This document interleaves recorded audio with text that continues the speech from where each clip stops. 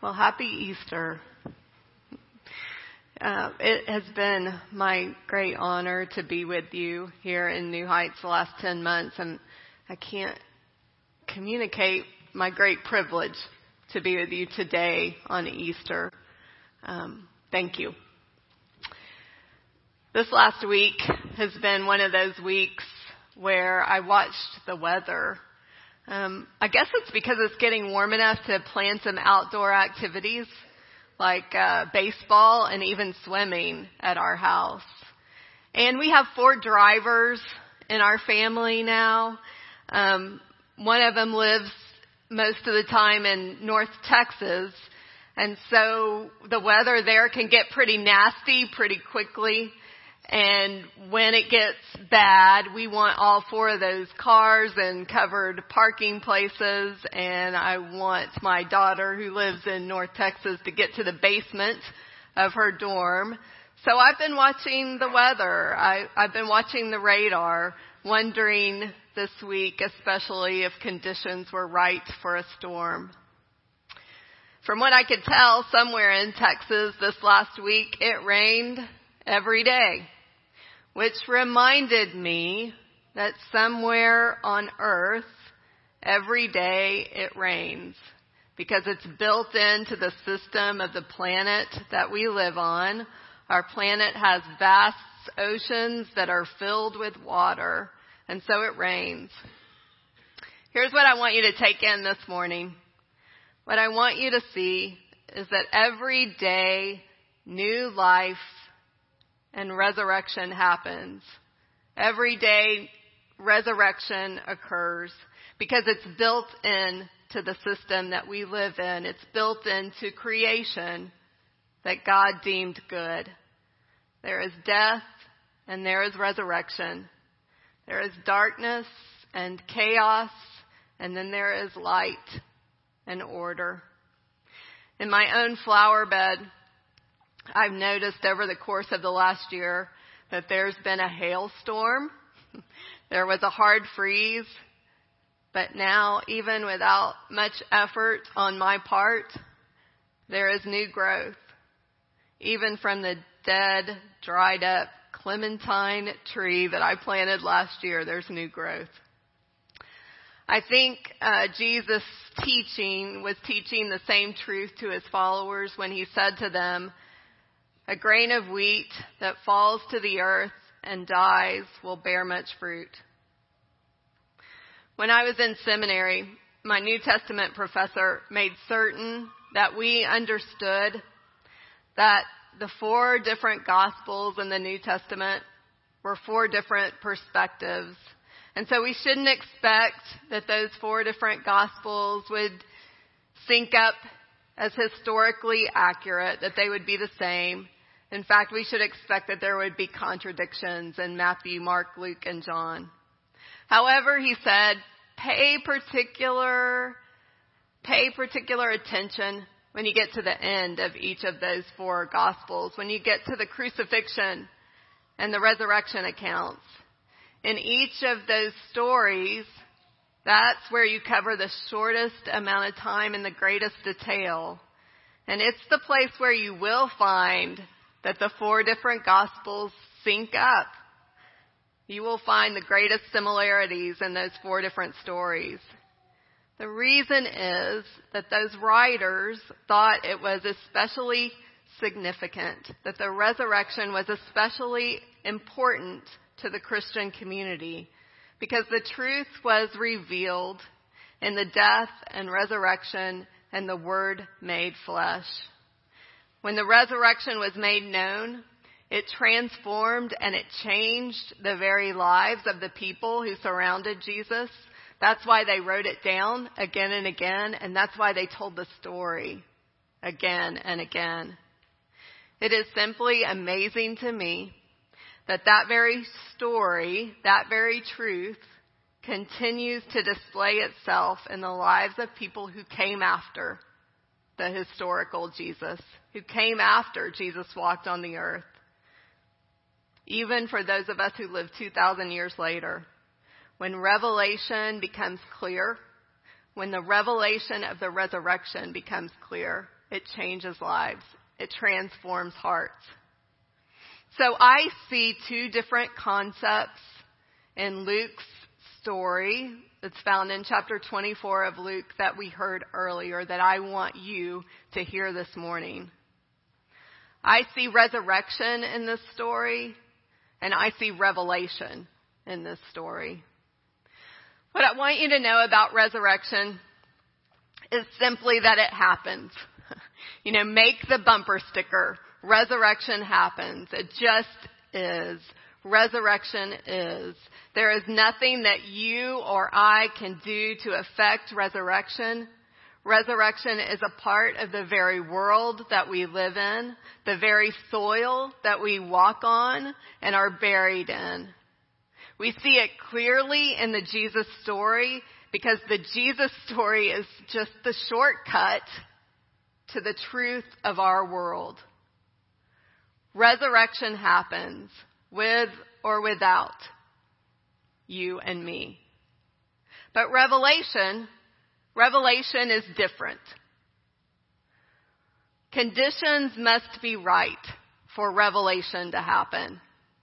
Now, I do believe that we could say that revelation happens everywhere on this earth, or happens somewhere on this earth every day. Because it's prevalent. Revelation occurs on our planet.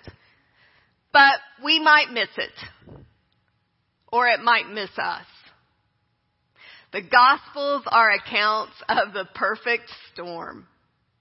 Revelation became clear and it hit hard.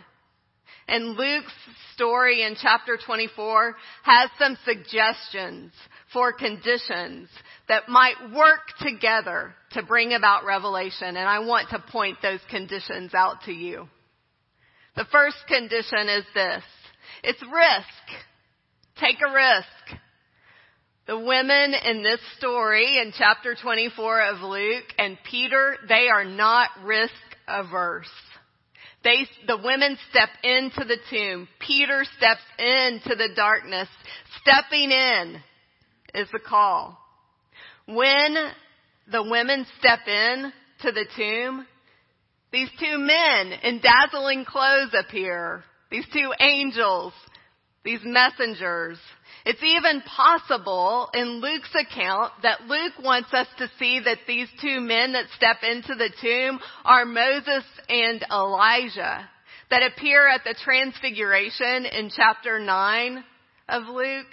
Because the descriptive word that is used in chapter 9 at the transfiguration is dazzling. We translate it dazzling. And that word dazzling appears again in chapter 24 of Luke. These two messengers appear in dazzling clothes. And it's as if the message that was true at the transfiguration, that Jesus will bring about a new exodus, is happening now. Happens in chapter 24 of Luke. These two messengers, Moses and Elijah, or angels, they don't show up until the women set foot into the tomb. The messengers don't come to their home. They're not making house calls. They don't meet the women in the market. But instead, when they step into the darkness, they show up. And their appearance gives the women an important piece of information that the Jesus followers need to know. What they say to the women is, you're looking in the wrong spot. Remember what he told you. The disciples would never have received that information if the women hadn't walked into the tomb. Because the disciples are all huddled together afraid, right? At the time that the women step out. I believe that so often in our world, so often in our lives, we have to walk into grief. We have to walk into trouble. We have to walk into what stinks and what is dirty to fully understand with great clarity. We can't be afraid. The resurrection account is a 3-day journey. And this isn't unusual in the Bible. The Bible is full of 3-day journeys. Now, they're not vacations. They are 3-day journeys. The earth is created on the 3rd day. When Abraham is afraid that he's going to have to sacrifice his son Isaac, the ram that will save Isaac's life appears on the 3rd day. Joseph's brothers get put into prison and they are released from captivity on the 3rd day. The Lord appears to the people at Mount Sinai to make a covenant with them on the 3rd day. Israelite spies are told by Rahab to hide from their enemies and that they will be safe on the 3rd day. Queen Esther hears that her people will be slaughtered, and she goes away to fast and pray, and then on the 3rd day, the king receives her favorably. Pastor John Ortberg writes that this 3-day pattern is such a reoccurring pattern in the Bible that as people who follow Jesus, we should see it, and we should expect that same pattern to occur in our own lives. On the 1st day, there is trouble, but on the 3rd day, there is deliverance. And here's the thing. The thing is the 2nd day. Guess what happens on the 2nd day?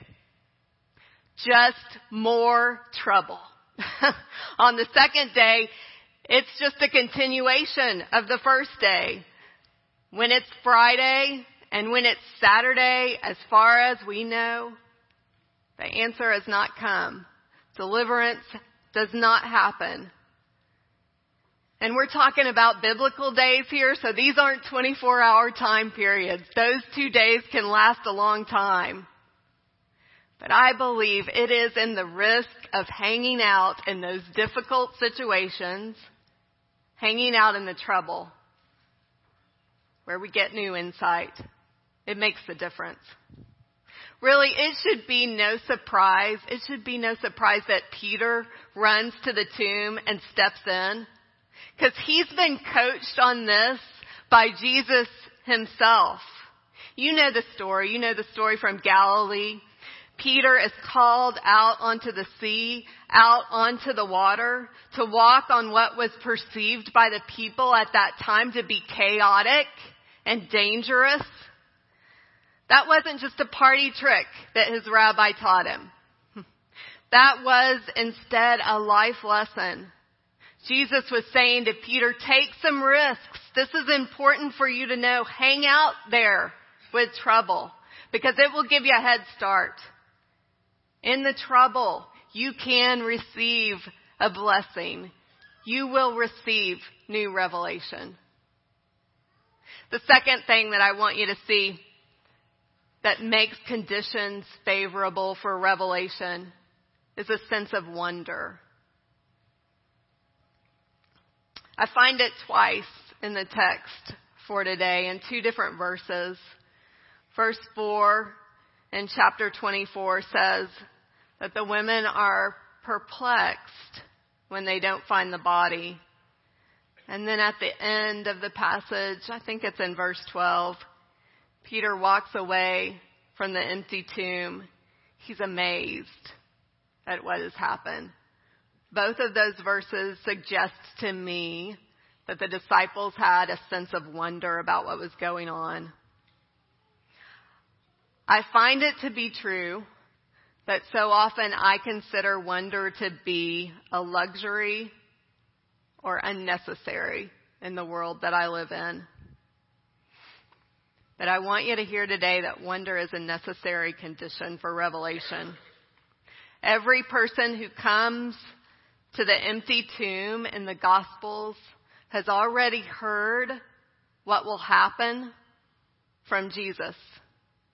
They've already heard from Jesus that he will be crucified and he will rise on the 3rd day. In Luke's gospel, this happens 3 different times. He says to his followers, the Son of Man will be handed over. He will be crucified. And then on the 3rd day, he will rise. And yet when they get to the tomb, when these followers of Jesus who know what's going to happen, who have heard from Jesus what's going to happen, they don't get it. It's amazing to me that they don't have it figured out. They don't have all the answers. They stand there perplexed. They stand there amazed. Every one of them. Except maybe Judas. It seems to me that Judas had it all figured out.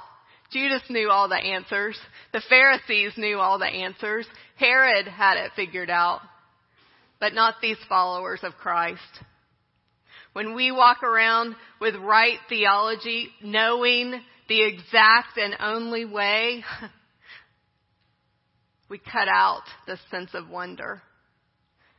We cut out the sense of amazement.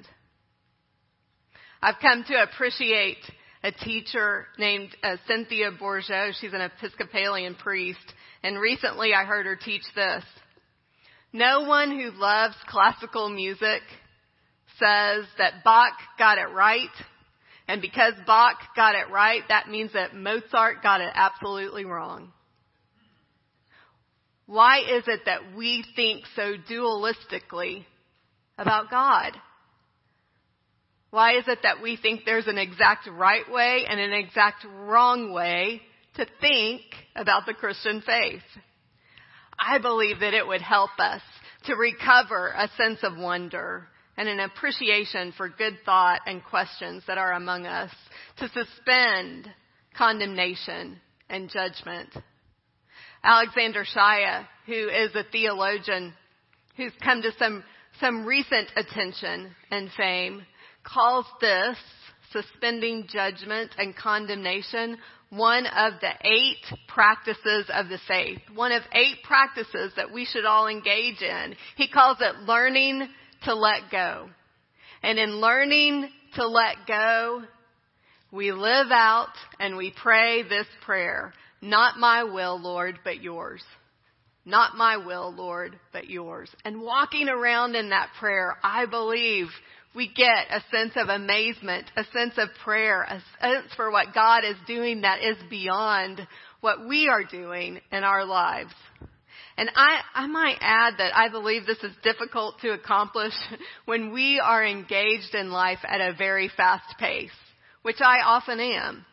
Wonder means that I take a walk. Wonder means that I sit outside and look up at the trees and the branches and the clouds.